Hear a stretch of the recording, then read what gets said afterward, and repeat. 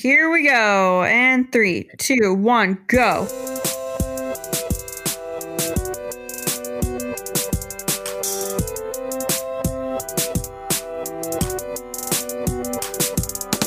Welcome back to The Off Five, the podcast that talks about The Office, the only podcast like that. My name is Nathan. I'm Addie.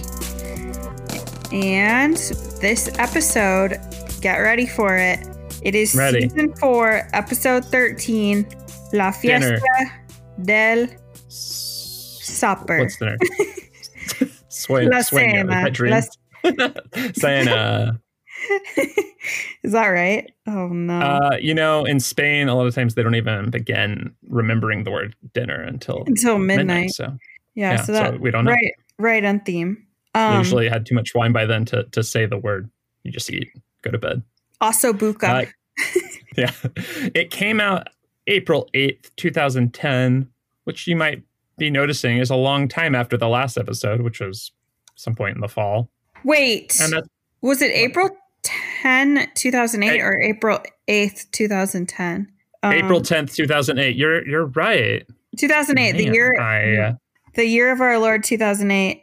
And it's really interesting that we're back to the Off Five. We're back. I mean, I don't know how often we'll be back, but we just came back from our hiatus and now we're back again. To celebrate The Office moving to what's probably the worst streaming site. I don't know. Peacock. Peacock.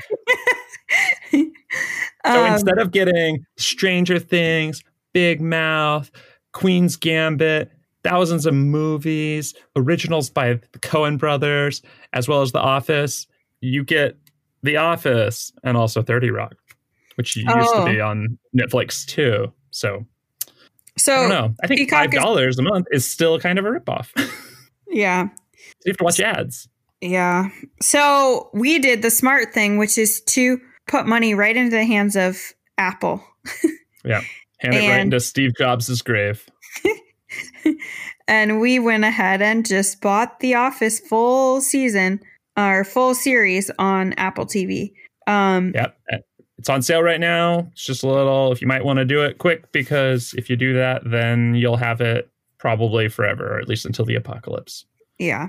Or at least in as long as you have an Apple product. Longer than Peacock will be existing. Yeah, that's true. So another kind of, ironic part of this is that this episode came out right after the writer's strike was over. And so that is why there's such a long time frame between the last episode coming out and this episode. So yeah, and we were on strike from writing notes for this podcast, but now it's over because we've made a deal. So our first segment we like to call, because it is called, Wikipedia is the best thing ever. Yeah, where we read the Wikipedia description of this episode because we're too lazy to write one. Yeah, and we like to have the same notes for this section taken from the best source of information because anyone can add to it. And everyone did. Yeah, it's usually quite long. All right, I'll start. In this episode, Michael Scott and his girlfriend, Jan Levinson, the former vice president of regional sales at the Dunder Mifflin corporate office in New York City, throw a dinner party and invite Jim Halpert and Pam Beasley and Andy Bernard and Andy Bernard and Angela Martin, as well as an uninvited Dwight Schrute. The party. What? Yeah, what the heck? They invite Jim, Pam, Andy, Angela, and an uninvited Dwight. I thought I was going crazy, but yeah, you're right. Should have been attended by them. Then there was attended by an uninvited Dwight. Someone needs to edit this for us on Wikipedia. So it can be the best thing ever, not this. The party ends with Michael and Jan having a loud argument. Michael leaves with Dwight on the advice of 2 police officers who respond to a domestic disturbance call after the fight. I really like how Jan Levinson is introduced as the former vice president of regional sales at the Dunder Mifflin corporate office in New York City. And that's like the most detail we get about anything in the episode is just her former job description. Great. All right. It's her full job title. They wouldn't just be like everyone's old boss or something. Yeah. Oh, no. Yeah. Or they could have put entrepreneur. Yeah. Serenity by Jan. I also, for this, just to reference and recommend, there's a article by Andy Green, who I think wrote the oral history of The Office book, which I haven't read. But it's an article called That One Night, The Oral History of the Greatest Office Episode Ever, The Dinner Party. It was written on the 10th anniversary, and it has like John Krasinski and Jenna Fisher and Ed Helms and and the writers and stuff talking about this episode. And it has a lot of behind the scenes stuff. Some of this is coming from that. Oh, that's cool. Source cited. Source cited, yeah, that's a good source. Mine is screenrant.com, Oh, okay. But it's an article called Why Dinner Party is the Best Episode of The Office. So, I mean, this is a fan and cast favorite, and I got to be honest with you, I'm right there with them. I don't like it. Shut up. I love it. Okay. Yeah. You saw right through that. Okay. Well, anyway, it was directed by Paul Feig, from Freaks and Geeks and the Ghostbusters reboot, and written by the guys from Vance Warehouse, Lee Eisenberg and Gene Stupinski. Stupinski. Wow, that is a lot of consonants in a row for one name. TSKY. I guess Y is sometimes a vowel. Never mind. It's only three. And then there's a P and an N next to each other, too. I've heard that's okay these days. I can't. Okay. So there's other some kind of interesting trivia that I found out about this episode.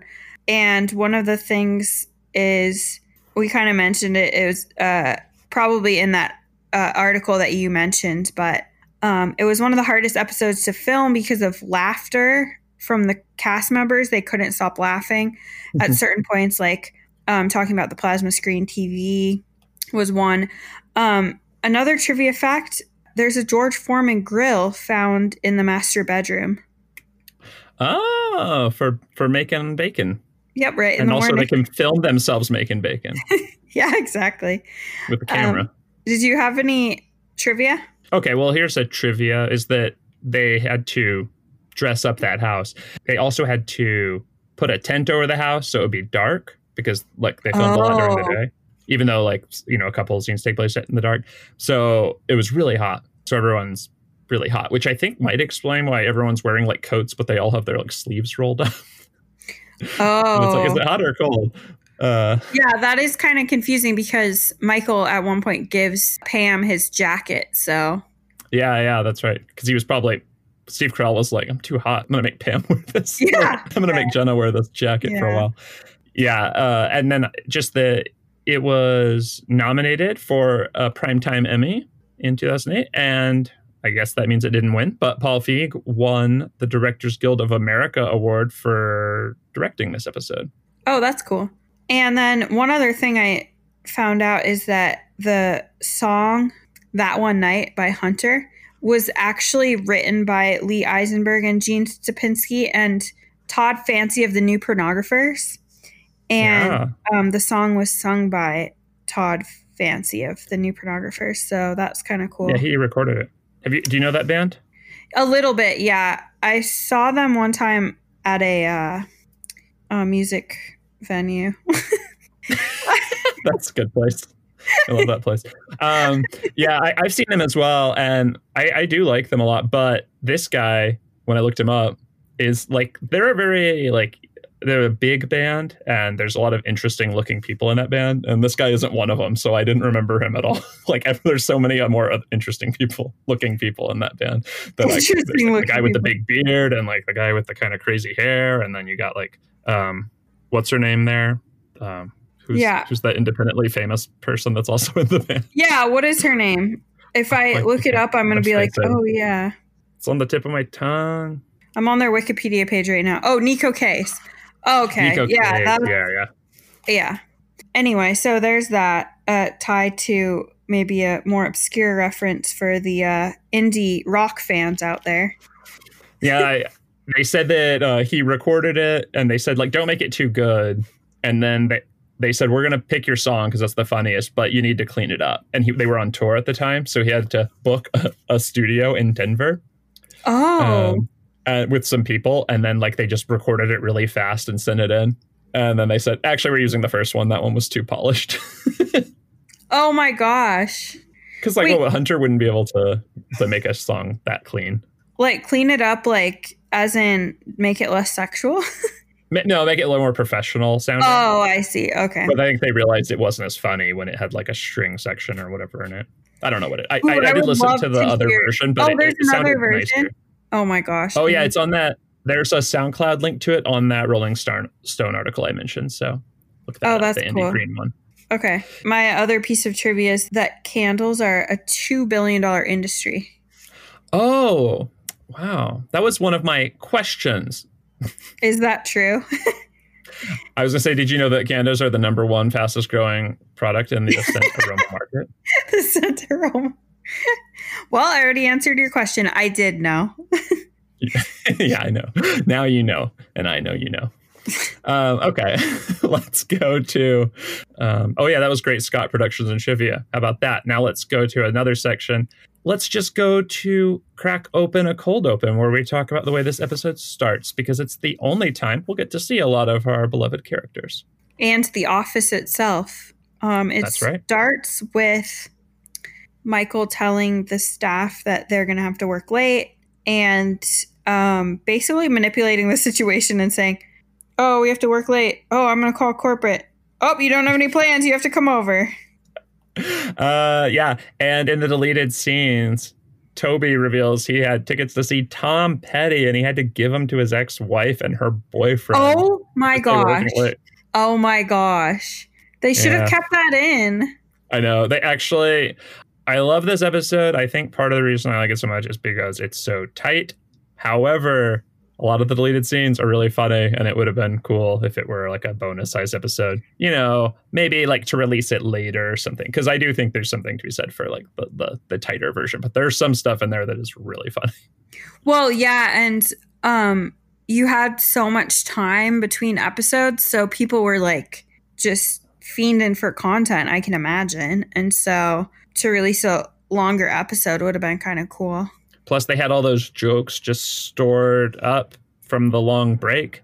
And They were like worried that all the jokes were just going to come out too fast. There'd be too many jokes, but they restrained themselves. Yeah, I guess it's for the best. Yep. And then Dwight is crying in the cold open, too, that he's not invited.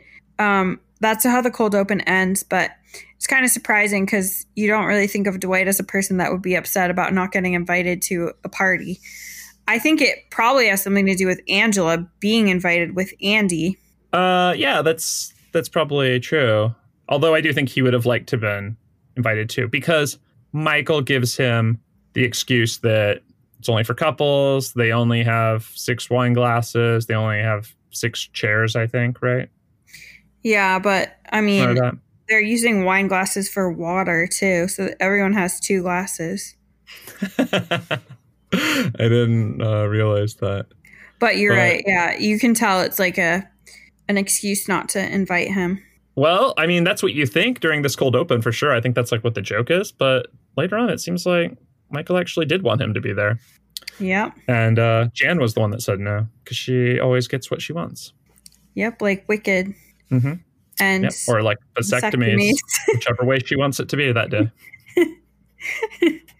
Vasectomy or reverse vasectomy are the 2 options. And she just, whatever day she's feeling. Yeah, that's true. And then anything else you wanted to add to the cold open? I guess just to say that it is related to the episode. It's the kickoff. And I was kind of wondering, I mean, a cheaper show maybe wouldn't have had this because they have to pay all the actors to be there. Even though the show really doesn't have a lot of the characters in it, really. But they could have also just done this work thing as like a talking head at the beginning if they wanted to. Yeah. But I'm glad they didn't. It's really good. And this is the only scene that's in the office. So after this, it's kind of like a bottle episode. Yeah. What's a bottle episode? It's like an episode of a show that takes place in one location. Oh, I didn't know that. And a lot of times, I don't remember what show is named after, but a lot of times they would do it in the past to like save money. Like on Star Trek, they do like an episode that just takes place on the ship, so they didn't have to like build any sets for that episode, so they could spend the money on other episodes and make them better. Oh, interesting. Budgeting. Yeah, but in this case, it like was actually way harder for them because they always have The Office. Like every episode is a bottle episode of The Office, except like the one where they go to Chili's or they go to the parking lot or go wherever. Yeah, and I like those. It's like a reverse bottle episode. Yeah. Yeah, I mean, we've talked about in the past how having that same set is part of what's very comforting about watching The Office. But I do like when they do like these field trips to different places because not only do they get to dig into the character development, but also like just different scenery. Like you get to see like how Jan decorates a house, which is like, I guess that could fall into character development as well. That's right. Yeah, I think if every episode were in a different location, it probably wouldn't be that good. But because it's so rare that they have like so much creative energy to use up on it, Yeah, I agree. Yeah. Okay. Well, and also, what are you drinking? Oh, I'm drinking a beer from Founders called something about like a raspberry chocolate stout or something like that. It's pretty intense. Sounds heavy. Yeah, it's not my fave. It's kind of like a sipping kind of situation, But it is kind of still January. I got it for New Year's Eve and we didn't get around to drinking it. So to pay the price now. Makes sense. What about you? Oh, I know what you're drinking. Kirkland Brand's whiskey. Tennessee whiskey. Yeah, it's a Tennessee sour mash whiskey from Kirkland that I have never seen before, like last month or whatever. So I think it might be new. But it's pretty good. You're always on top of those Kirkland signature liquor releases. Well, like their gin is really good and their tequila is really good.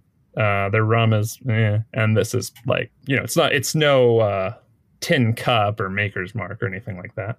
But when you put it with a little Stars and Stripes soda from the Dollar Tree, yeah, you love that. It's just fine. Just fine, just like everything. Everything becomes just fine. That's right. The sour mash goes really well with the Wellbutrin. Yep. I should read the label and see which whiskey I'm supposed to pair with it. I'm not sure. To your doctor. And tell me, what type of mash goes well with this? Okay, let's move on to how the turntables. I don't really have anything for this. I feel like I fit everything. Are you kidding? I fit everything else into different categories, but I'll probably have commentary on what you wrote. Oh, well, I don't want to ruin all of yours for later. Yeah, but I will. Go for it. This is where Michael screws up. Mostly Michael screws up phrases, and wordings of things he says. When they walk in, he says, "Make yourself to home." Oh, okay. Wait, I just thought of one like major one that I say all the time. Okie afterbirth. How did I not think of that? Of course, yeah. Which I guess is supposed to be an okie aftertaste because like okie is a wine word. A wine word? And afterbirth is a midwife word. A placenta. Oh, we had a headline in the paper that said, Fort Collins gets its first freestanding birthing center. And I was like, wow, you have to stand up. And it's free. Yeah. I mean, it's free, but you don't get a chair. That's part of the trade-offs, I guess. Seems like something you wouldn't want to really skimp on. Michael uses the expression "win in Rome," and that's the right expression, except he uses it when Jan's talking about when they eat in Spain. So it's kind of like, well, "win in Rome" means like what "when in Rome, do as the Romans do." So that would be like you would eat after midnight if you were in Spain, because that's when you'd be there. But instead, they're like transporting that custom here, and also it's not Rome. It's a different place. Yeah, and that is a perfect example of how the turntables, because it's like, oh, almost got it. Yeah. When the cops come up and say there's been a disturbance, Michael says, "Nothing disturbing here." And then they're like, "Do you want to press charges? Will she get in trouble?" "Yeah, she'll be charged." He doesn't know what press charges I'll take the fall. I'll take the fall. Yeah. What a good guy. And then the last one is I have a special contender. This time it's Dwight saying it, not Michael. He tells Michael, "You're sleeping with me." Oh, that was sweet. Yeah. After getting uninvited or not even getting invited. Yeah, not at all. But he kind does of try to invite himself. Yeah, and then he sends his babysitter / partner home on the bus. Yeah. Is that what happened there? I guess. She was waiting at the bus stop when they drove by. I thought she was homeless. Oh. And I wasn't actually sure if it was his babysitter. I think you're supposed to think it was. That was one of my questions. But I also kind of thought maybe he like picked her up and then thought that would be a good cover story. Like he just picked up someone at the bus stop on his way to their house.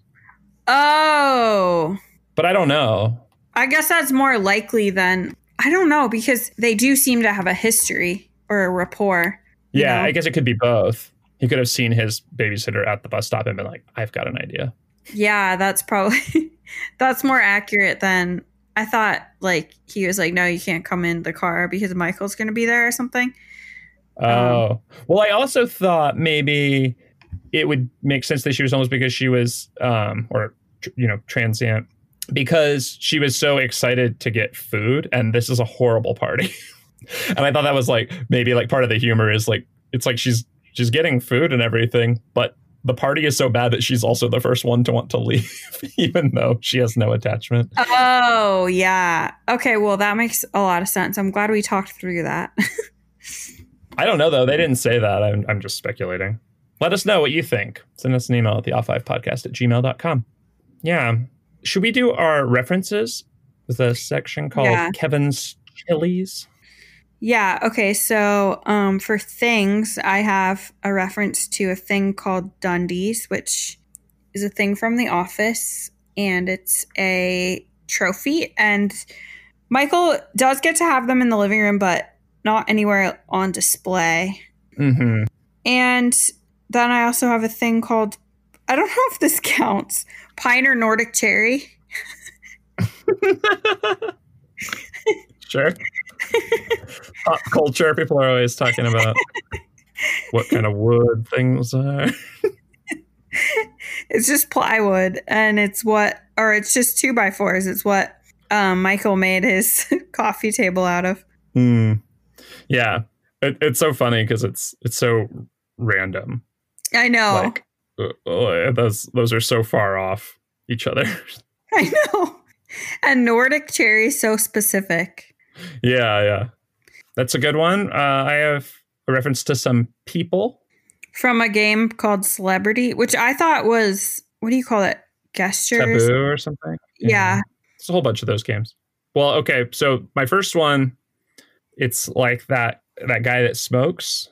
Oh, yeah. Got a hump. Yeah, Joe Camel. So it's the first name of that, and the last name is the state. I forget what the rest of it was.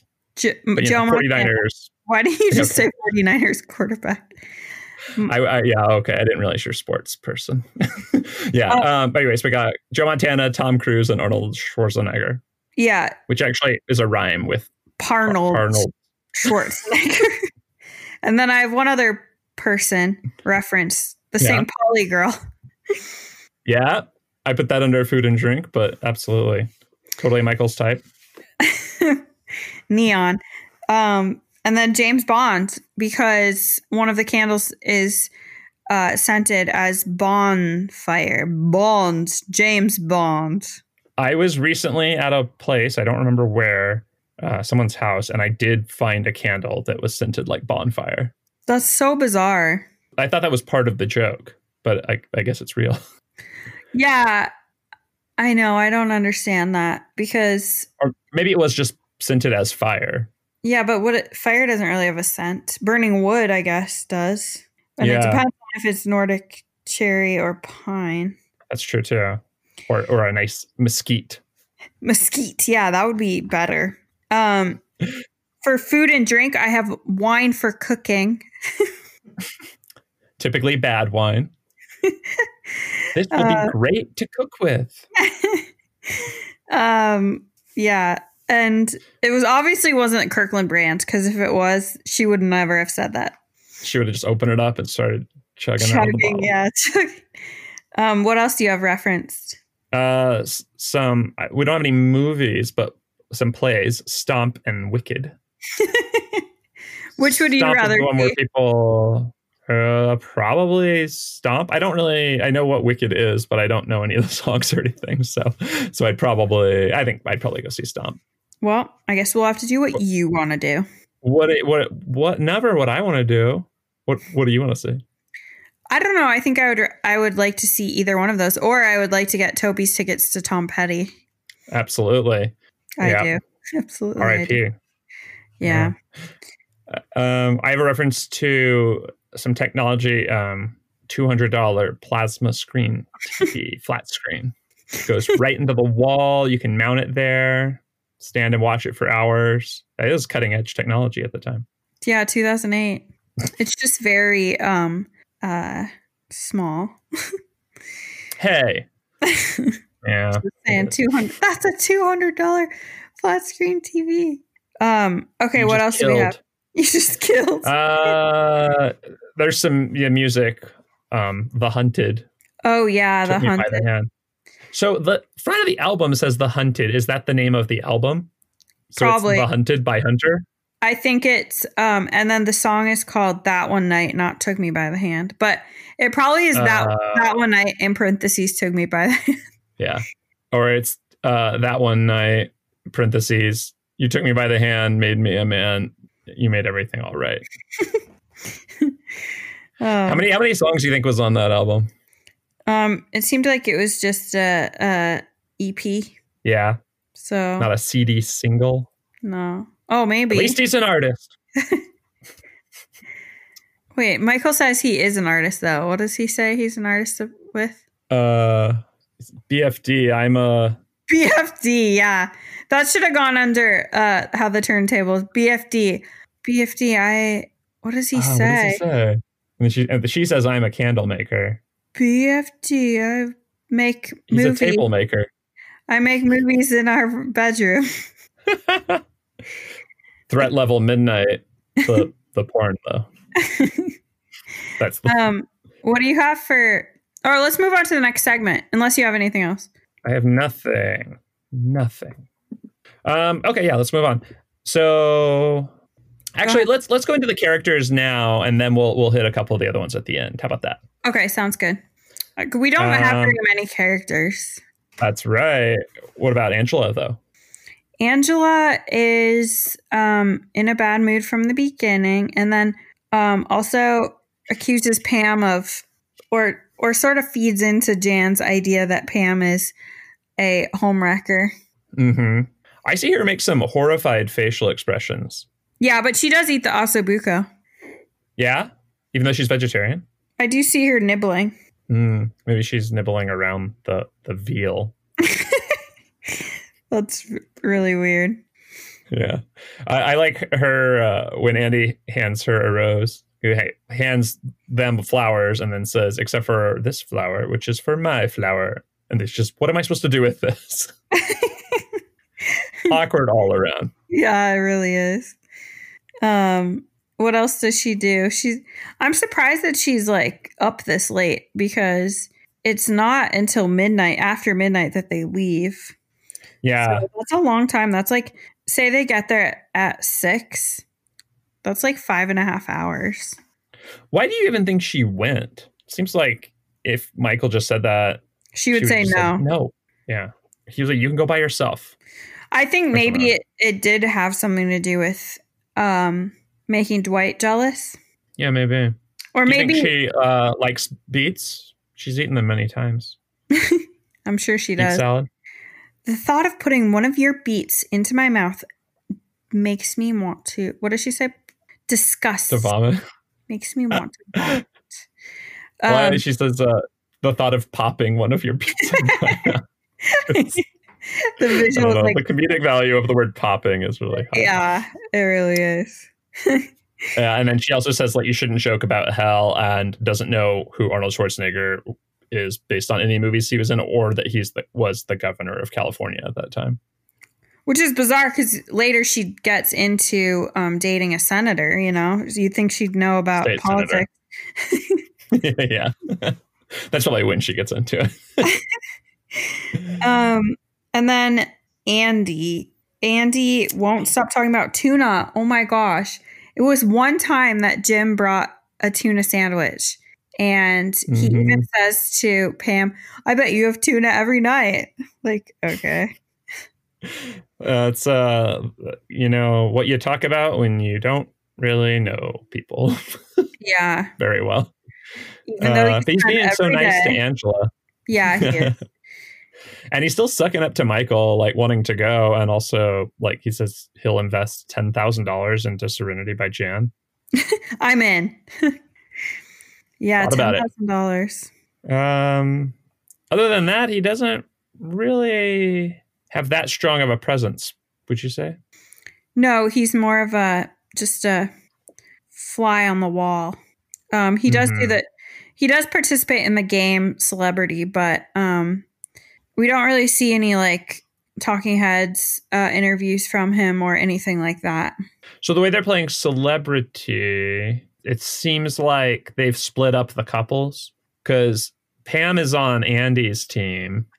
Oh. Angela is on Jim and Michael's team, right? Mm-hmm. Yeah. So they split up each couple, which I guess is fair. Yeah. Because it's more fun that way. No rhyming. When Michael is doing it. My turn. Okay, calm down. When Michael is doing it, he keeps giving away extra clues and then just keeps doing the same hand, you know? Yeah. Which is really funny. And he says Tom, and then they're like, you can't say his first name. And then he says, okay, his first name is blank, even though he's already said it. And so Jim does a funny, like, slight prank of like intentionally misunderstanding all of his clues. Yeah, like saying Katie Holmes, and then no, but he was married to her, and then the next clue, which is Arnold Schwarzenegger, he says Tom Cruise, and like Michael just doesn't get that he's like totally messing with him. He's like, oh my god, that was the last one. Do you think Michael is never played this before, or is he just really, really bad at this? Because they were like, you can't do rhyming or names or whatever. And he says his first name's Tom and he goes on a cruise. I mean, at least he gives better ones with Arnold Schwarzenegger, but he's already done the rhyming by then. So, which isn't enough to help Angela because she doesn't realize it, I think. I think that he's just really bad. Like, it's like him in his improv class, you know? Oh, good call. Because they may have played this in improv or something. Yeah. They should play something like that in improv, I would think. Mm-hmm. And they play that game for, it seems like a long time. It's like, it's actually split up over 2 different scenes. Weird. Yeah. Oh, and another deleted scene I loved was, okay. This is the one I thought was the funniest. Basically, I'll describe. Jan finally brings out some hors d'oeuvres. I don't remember what they were, but then Michael comes out of the bathroom and Jan's like, did you wash your hands? And he's like, yes, I washed my hands, even though I only went number 1. And then he says, I didn't really wash my hands, to like under his breath. And then he like reorganizes the hors d'oeuvres. So with his hands so that Pam can't eat any of them. And so then she goes off to the corner to try to eat a granola bar or something like that. And then Jan comes and gets mad at her. And Jim's eating it too, but he says, I didn't eat any of it, and throws her under the bus. I also heard that, the granola bar. I also heard that in one of the episodes, or one of the deleted scenes, Jan runs over a neighbor's dog because she fell asleep during crime watch or something.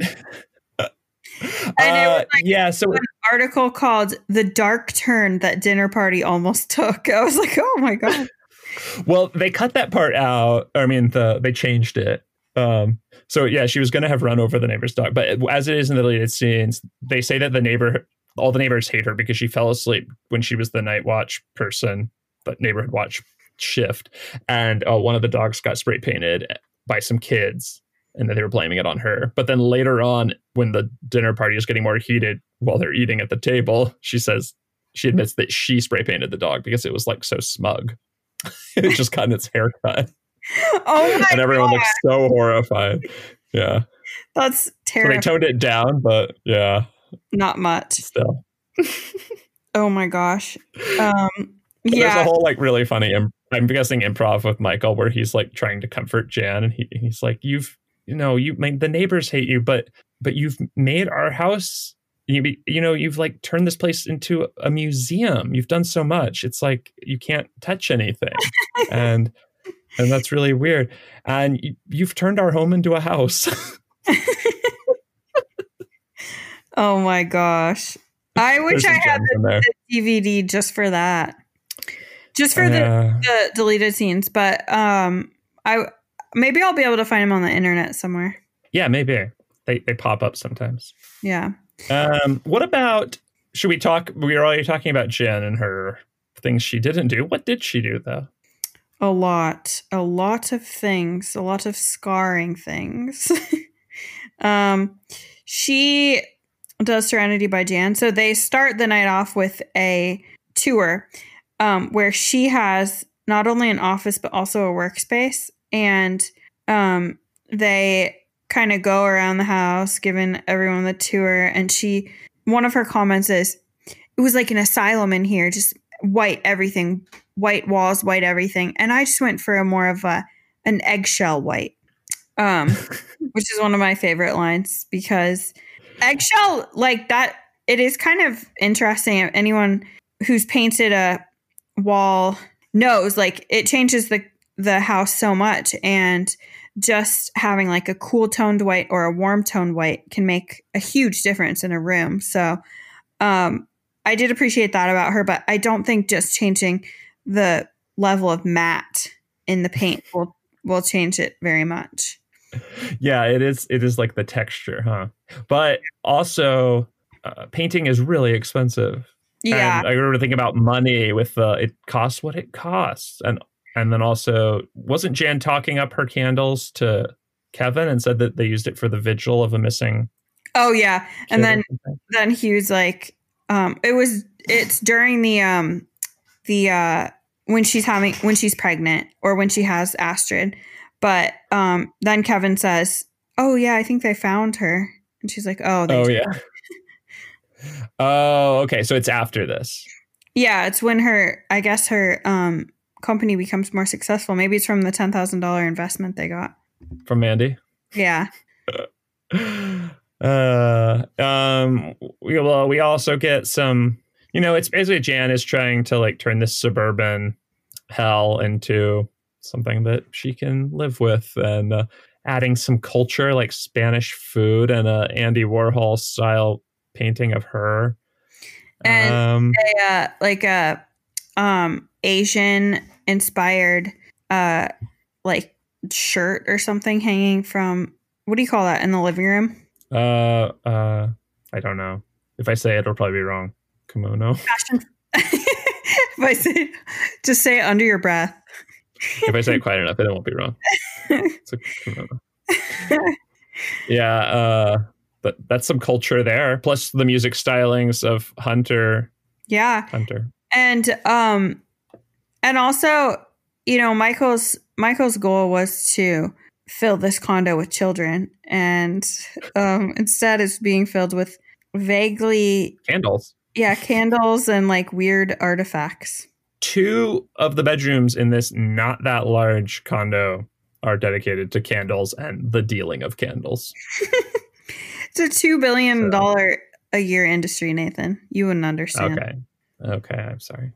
I also noticed, that she put all of Michael's stuff in the garage for the most part. You see the Poly Girl thing in there and his hand chairs, which he probably really liked. Yeah. They do point out that like they wanted to fill the garage with like suggesting that Michael buys a lot of stuff from late night TV. So like he's got like a Bowflex and an ab roller and stuff in there. Oh my gosh. The Army Corps actually uses it. But yeah, that's all of his infomercial purchases. At least he gets his George Foreman grill in his bedroom. That's a must. Yeah, that's nice. Yeah. Who else do we have? Dwight.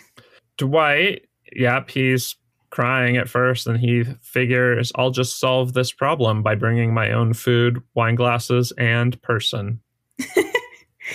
And Melvina.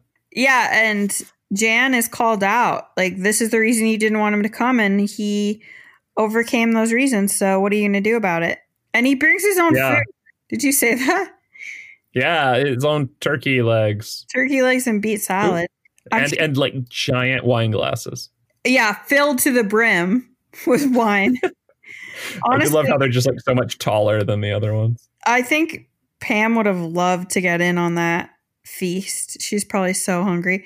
And then at the last minute, instead of being able to eat the ossobuco that they've been waiting for so long, Michael leans over and says, I think Jan might have done something to the food. Trying to poison him.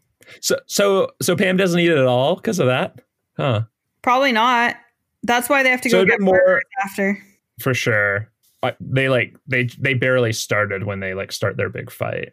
And we're talking about Dwight. I do love his old cooler, his old Coleman metal sided cooler he brought in. Yeah, that's such a Dwight thing to have. It's so funny. I don't know if they said they definitely said we only have 6 wine glasses. They also only have 6 chairs, and so they're sitting in little folding chairs at the corner of the table. They have no spot or chairs for them. Yeah, that is really funny. I wonder if they brought their own chairs too. Probably. Oh yeah, maybe. I think the thing about Dwight is you expect that if you're gonna have a classy, fun dinner party with other couples, you wouldn't want someone like Dwight there to ruin it. But it's already so bad that Dwight actually doesn't do anything to make it worse. I know. That's when you know it's bad.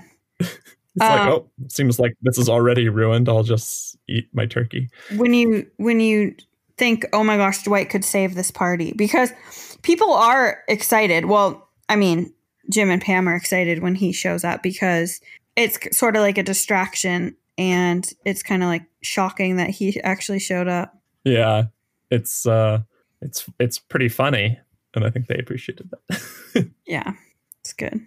And then Dwight obviously insists on taking Michael home, so that happened somehow. Man, I would have loved to seen that when they got home. Yeah, I know. I wonder what room he chose to sleep in. Probably America. Irrigation. It would have been great to see basically Schrute Farms again, but a reluctant Michael that didn't even want to go there. I know, that would have been amazing. But the camera crew was tired and they went home. Yeah. Let's talk about Michael. Oh my gosh, poor Michael. This is just really sad because you know that his relationships at work are dysfunctional. And we really haven't gotten to see the level of dysfunction within his personal relationships. And he doesn't have any. He just has Jan. So he doesn't really have friends. And so it's really sad. And it's really apparent that he just wants to have kids. And he would do anything to just have kids. Well, for a while, he wasn't so sure. Oh, that's true. Well, it was probably because she's so toxic. Yeah. And he's kind of a kid himself. He ran through their glass door when he thought he heard the ice cream truck. Oh, no. That's not good. This is April. They're all wearing coats. So he I have to imagine that he would have run through the door thinking that the ice cream truck was there during summer. A, because you want ice cream more when it's summer. I mean, I don't, but most people do. B, the ice cream truck is more likely to be around during summer. C, the sliding door would only be open, potential to be open if it were warm. Yeah. So that implies they haven't fixed it for a really long time. Yeah, that's a good Still just a tarp on it. You'd think you'd fix that before the dinner party.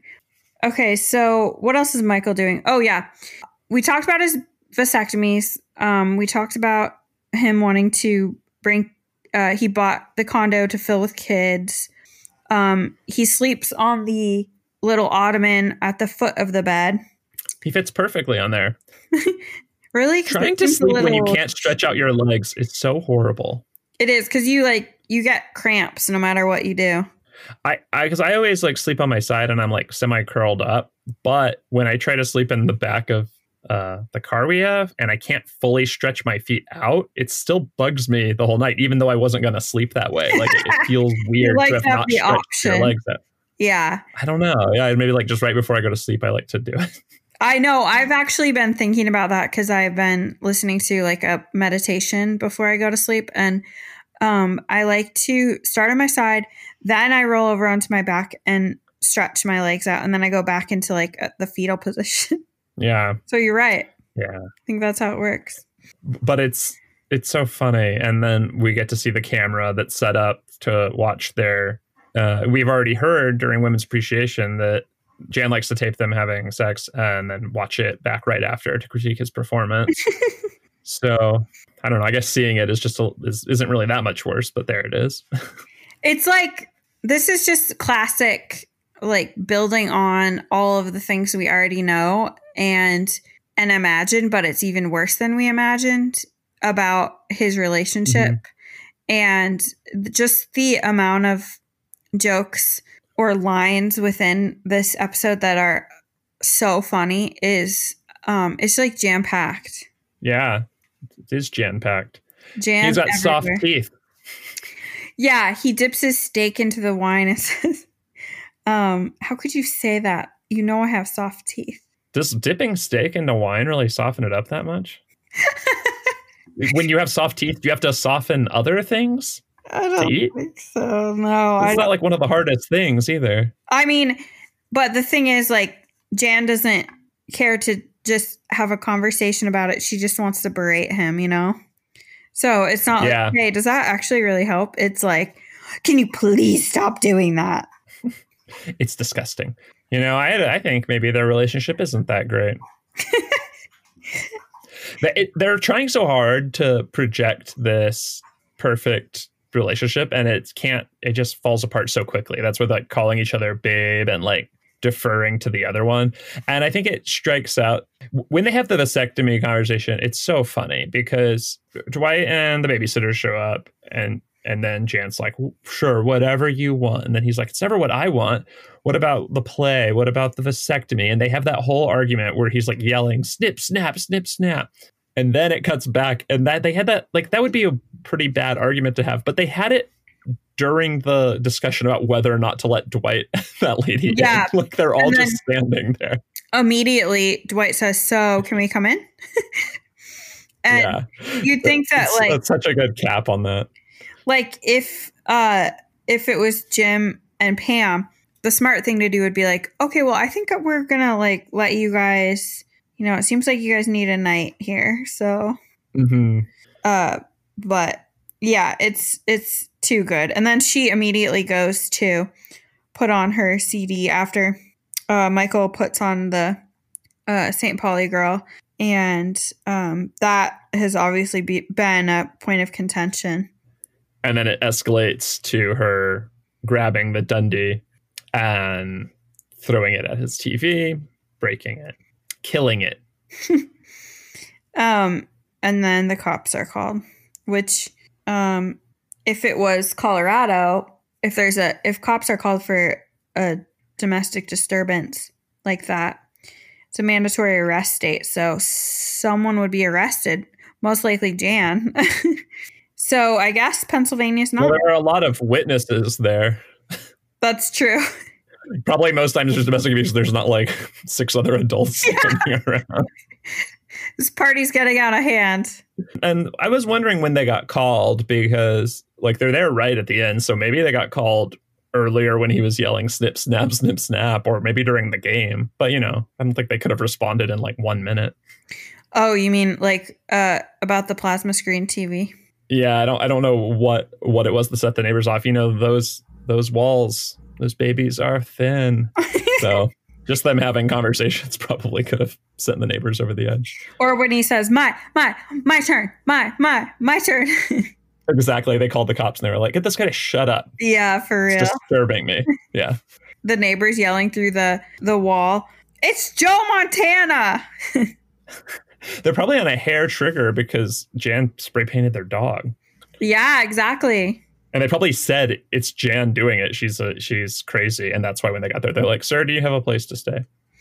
Yeah, because you know that there's no way that she hasn't reached out to them to ask if they would invest in her candle business, you know? So good point.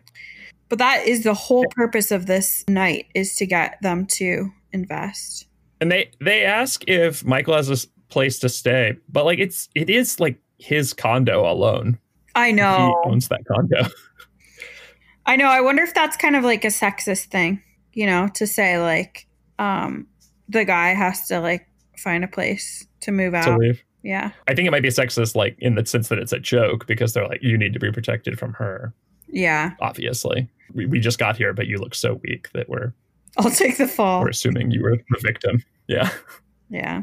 Oh, yes. There was screaming. Yeah. Oh, and then we got Jim. Question. Was he laughing or was there no smile? That's one of my favorites. Jim, I know. I hate that when you're like put in the middle of something like that. That used to happen like more often than you'd think as a server. Like you'd say, hey, how's it going? And you'd be put in the middle of a marital dispute all of a sudden. And you're like, I can't take the guy's side because then the wife will think I'm hitting on him. But I can't take the wife's side because the guy's the one who's paying. So it'd be like, ha ha ha. You guys are silly. Yeah, like, oh, okay, what do you want to drink? It's so funny how their vibe, Jim and Pam's. I mean, I guess Jim almost abandoned her, and he did. I feel like Jim would have figured out a way to come back for Pam. He wouldn't have just left her there and taken the car. I know. That's what I was thinking too. And I think it's so funny that Pam just says, those are things. You can get new things. You can't get a new dinner party. And everyone is so quick to be like, yeah. Yeah, like you got to enjoy this dinner party no matter what. Yeah, if somebody was at my house and that happened and they were like, oh my God, my apartment is flooding, I'd be like, oh my God, go, you know? Yeah, but you wouldn't have like probably schemed for months to get them there. So maybe. You can't really judge. Maybe. Yeah. And then Pam, they like show that she knows about sports, so she's cool. She knows about 49ers. That's right. Yeah. But also she's getting accused of having dated Michael. What do you think happened with that? Do you think Michael is just kind of suggesting that because he was embarrassed that he hasn't really dated people? No, I think it's all in Jan's head. Like, she just sees Pam as a threat because she's just like a nice younger woman. So she just automatically assumes. I mean, he did try to kiss her during the end of Diwali. Yeah, and she did see his thing, only where it ended. Oh, yeah, that is when Jan got mad with, I heard you were peeping. That might have started this narrative in her head. Yeah, that's true. I heard you were peeping. Oh, no. But poor Pam. Then Angela's jumping in. Oh, my God. You never expect you're the murderer, but I think they expect they're the victims of this murder. Yeah, they do. They're both playing their own game. Well, who can make their guests feel most uncomfortable. And they're both winning. Those are some really good moments. Are we done with characters? I think we're done. So, yeah, that was a really funny moment for We've Got to Make Sure YouTube comes down to film this, when we get interviews with Pam in the bathroom and with Jim in the bathroom, because it's like the only place that they can go to talk to the camera, which honestly would be kind of weird if the cameraman was like, I'm going to come into the bathroom with you, you know? Yeah, they said on that interview thing, that in that article, that the bathroom was really, really small. They could barely fit a cameraman in there. Like the cameraman had to be sitting on the counter to film. Yeah, and they're so funny because Pam is just like, she just wants food. Like, she's so hungry. She's like, and I get it's a lot to ask for at a dinner party. And Jim is in there plotting, like, I have an idea to get us out of this. But I think everyone kind of knows the anxiety of going to a place where you think you're going to eat and then you don't get to eat when you think you are. Yeah. And like, I usually pull this like power move, just kind of annoying, but I usually eat until I'm like half full before I go, which is why like when I go places like that, I'm never as hungry like as they want me to be. But I also I don't want to like be worried about when we're going to eat. I would like be hungry enough to eat something there, but also like I'm an adult. I don't want to be starving while I wait for food on someone else's time schedule where I'd be like rude to ask and also like ruin my time if I was anxious about it. Yeah, that's a good trick. They should have done that. They totally should have done that because they should have known something like this was going to happen. They wanted to just be in and out. Yeah. They should have stopped by that burger place on the way. My brought granola bar, but Jan yelled at her. We got to make sure YouTube comes down to film this one, is when Jan is saying, sorry, I don't want to bring kids into this screwed up world. She looks right at the camera and like says it like a defense to the camera for part of it. Yeah, I know. Jan does look at the camera quite a bit actually during that scene. It's during the vasectomy discussion and you get like a Jim look to the camera too, but Jan is like making her argument to the camera, which is, you don't really see that very often with her. Yeah, totally. Then at the end, I have something for, you got to make sure YouTube comes on to film this, which is that there's at least 4 cameras, even though I only see 2 operating during the dinner party. Yeah. Because at the end, cameras follow everybody. Yeah. And one of the weirdest things is that at the end, they're filming Jan through her window, fixing the Dundee with super glue. Oh, That's so creepy. That is. I didn't even think about that. And so she's being filmed. Someone follows Angela and Andy to the ice cream place. That's right. And Jim and Pam to the burger place. And they're driving in a car and filming Michael and Dwight when they go to the bus stop and when they just drive off. Like they're in the car in front of them, which also was weird because it kind of implies they know where they're going and how they're going to get there because they're driving in front. So they'd be leading the way. Yeah. And then they have the Hunter CD like over, I guess since they're mic'd up, you can hear the Hunter CD from the car. But oh, right. I wonder when they are mic'd up, huh? Yeah. I wonder when Jan's going to realize that it's been stolen. Yeah. Similarly, when he says, I did something bad and he holds up that CD, he doesn't hold it at an angle that would have been ideal for her to see it, but more like an angle that would have been ideal for the camera to see it. Oh, interesting. Like he holds it flat toward the windshield instead of at Pam. She knew. Yeah. But yeah, it's one of those weird things. They wanted to like show where everyone went, but I don't think there would have been 4 camera people there. And I don't think they all could have like driven off to everyone and followed them like that. But oh well. Overall, I like the direction a lot. Yeah. Yeah. Me too. I thought it was really good. There's just enough of the cutaway talking heads and just enough of the documentary style, even though it got a little creepy sometimes. It was still kept you in that mindset, you know? Good. Angel says the way that he would direct the camera people is instead of being like, okay, then the camera will go from left to right. He just like tells the camera people what they'll be looking for. You're like, and then Angela's gonna like be reacting to that, and maybe you'd want to check out what the babysitter's doing with her fork or something like that, so that they would like know where to find it. But like someone was saying they even like would sometimes spin the camera person around right before, so the camera would be moving like they had to go find what they were looking at instead of already being set up like they knew what was going to happen from the previous take, you know? That's very like Office style. Is like kind of like you're like viewing this whole thing as something going on around you and you're looking at different parts of it and things are still going on around that part, which is cool. Yeah. Or like a reality show, like they have the camera person and the director of photography from Survivor be like, oh, we got to like zoom in on the person who's like face is reacting to this person who's talking. Yeah. Interesting.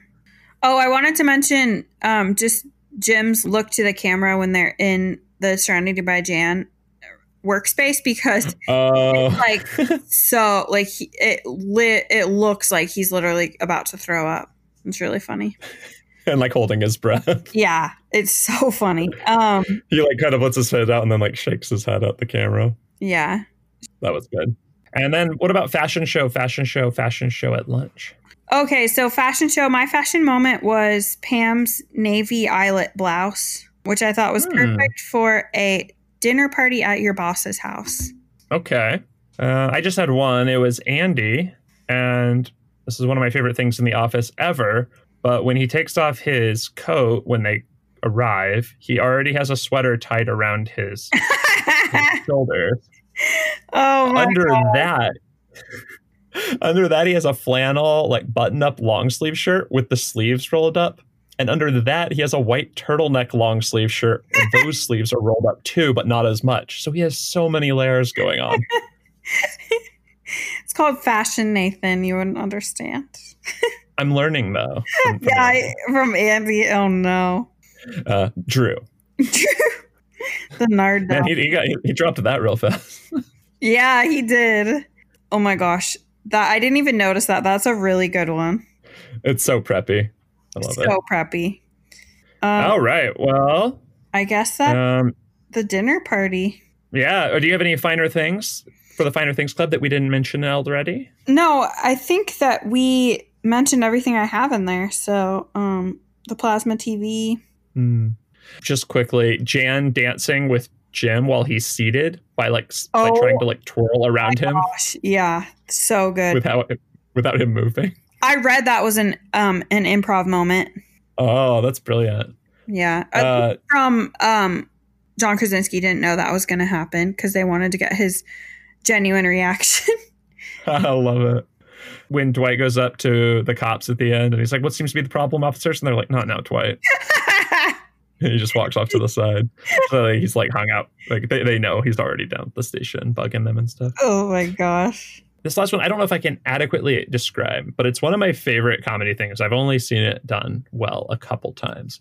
But when Pam is wearing Michael's coat because Michael put it on her and Jan is glaring at her, she does this thing, which is so funny. Try to imagine you're staring at something to the side and then you slowly close your eyes. And when you open them again, you're looking somewhere else.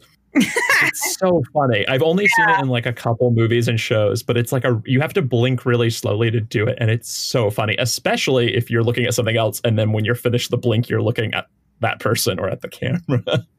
Is she looking at Pam first? Yeah, she's looking at Pam first, which I think is slightly less funny than if it had been the other way. But yeah, it's kind of like it's just really good. It's like elevator eyes where you like look someone up and down and you glare at them. Yeah. I pointed it out a long time ago to my sister that it happened in some movie. And so then I would always do that to her. Like if we were at the table, I'd be looking somewhere and then I would like blink. And then when I opened my eyes, I'd be looking at her. And she would laugh.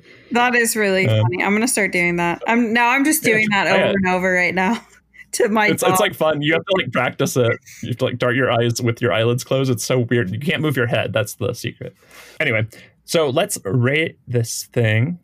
Okay, so our rating scale, as you know, I know the scale very well, and we haven't done it in a while, so I'm excited to show my skills of knowing it.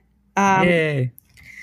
Okay, 7 out of 7 is absolutely I do. 6 out of 7 is beach day. Pretzel day.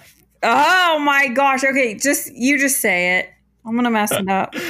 Well, I don't have it, but I'll try to remember. 6 out of 7, beach day. 5 out of 7, pretzel day.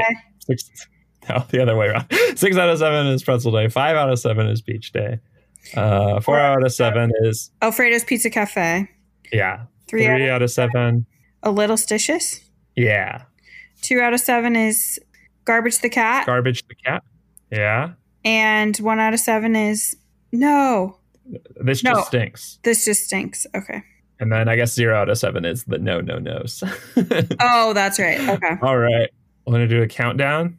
3, 2, 1. Pretzel day. Absolutely, I do. Oh my god! I knew you were going to pick one of those. You gave it a 7? I think this is like one of my favorite episodes. So yeah. That's awesome. a classic. Wow, the 2021 Nathan is so optimistic. Yeah, 450 milligrams of Wellbutrin will give me, I'm going to give everything 7. And you're always absolutely, I do love life now. Yeah. Oh no. I'm scared. But we can go down to out of 6 to 7 because I'm also feeling charitable. But just like as long as we don't switch back and forth, because you have no idea the physical toll it takes on a person. I don't want you to do it as like a pity though. Why not? Because I'd rather have you make the case for the 7, and I might change my mind. Oh, okay. Well, let's see. No, I won't change my mind. You're right. Let's go back to it's got the characters all there. Okay.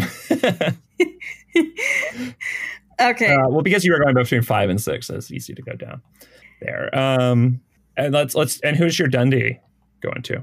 My Dundee is gonna go to, I think, Pam, because she kind of like avoided a few curveballs, and this whole night was really hard for her, especially hungry. And she also demonstrated some football knowledge, which I respect. All right. I'm going to give my Dundee to Hunter. Yeah, he's having his CD played multiple times in the same day. And he apparently lost his virginity to Jan. So, oh my gosh. Good for him. But also inappropriate. But, now he's a man. Oh, did you know that because of the song? Yeah, right? I guess that makes sense. Took me by the hand. Is that what it means to make someone a man? Yeah, that's in the parlance of our times. I think so. I guess you don't know for sure that it's Jan, but that's like heavily implied by her love of this crappy song. Yeah, for sure is Jan. Yeah. Good job. Cool. And now we get to do a segment which sucks, where we read the reviews of our podcast. All right. Why does it suck, though? Because they're both bad. What? Oh, yeah. I think I remember that. Yeah. So here's one from Trenner's Fan T. They gave us 2 stars. And he said, review 1, keep your political opinions to yourselves, ! And 2, the office ladies are 1 million times better than these 2, ! These 2 again. So, yeah, 1 million times. I was really hoping the amount of times better than us would be in the triple digits, but suck. You and Trump. Okay, and then this one we got 1 star, and this one is by Normal Joe 2, and we wanted to talk about this one. So we're going to read all the reviews, and this one we're going to read for a different reason. But it says casual racism. This is a gross podcast with bigoted hosts. Not funny, annoying, waste of time. And we feel bad about this review. That was not good. And if that person, Normal Joe, is so inclined and is listening, which I doubt they are, or if any of our other listeners wanted to give us feedback on how we can improve that, we take that really seriously. So we would love to hear if anyone has the capacity. Yeah.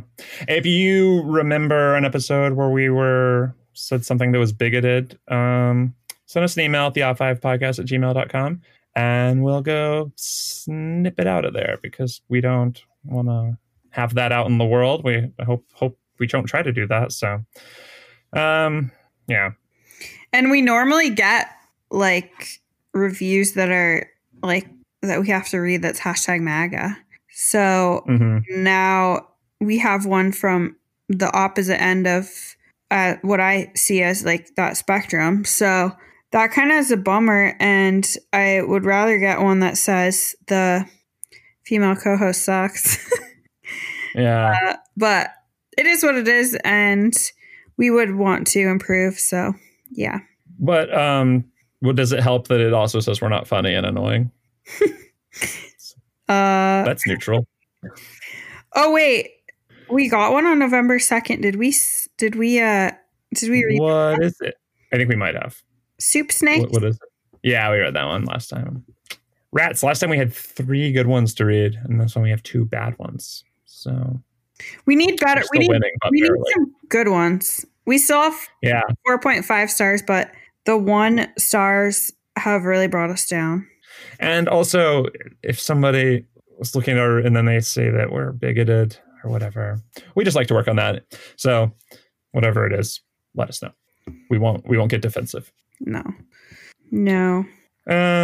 Well, on that note. Hey, what happened to the Wellbutrin? Oh, it wore off when I read that review again. But yeah, I don't know. I think we're back. Do you think we're back? Or we're going to go back to Sex and the City? I think we're back. Maybe it won't be as often because we might go back to Sex and the City once in a while, but we've learned a lot while we've been gone.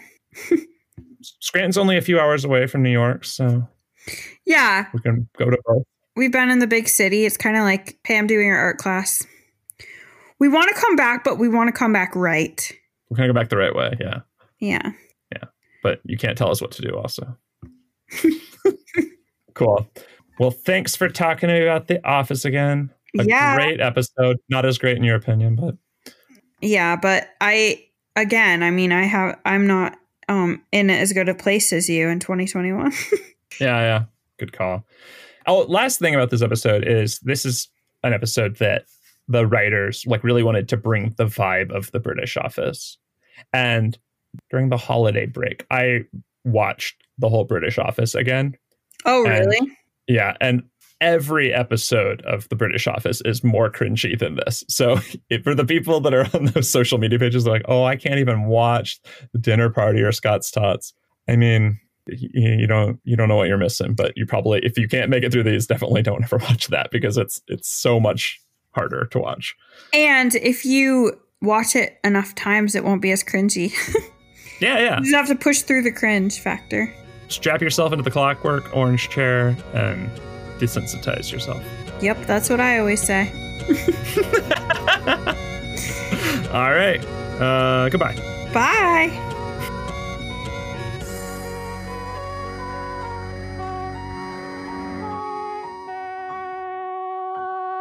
And the election is over, so we don't even care about what people say anymore. We have no worries now. We're so happy. We have no worries. We're entering the Biden era. Yeah. You know what? I have no worries at all because my doctor bumped my Wellbutrin up to 450 milligrams and it's going great. Wow. I recommend that too. That sounds like get it while it's hot. Yeah. And I'm sure you could do that via a teledoc appointment too. So you wouldn't even have to leave your house. Oh, I did, but maybe you won't. Okay, you wanted to hear my heart, Yeah. And listen. You wanted to listen to my heart. Your sad heart. Oh yeah, that is sad. Let me give you 450. He said, bring an acoustic guitar. I want to listen to your heart. He's a cool doctor. Which was something that I think I might put all this at the end of the episode. We haven't even started. I know. Okay.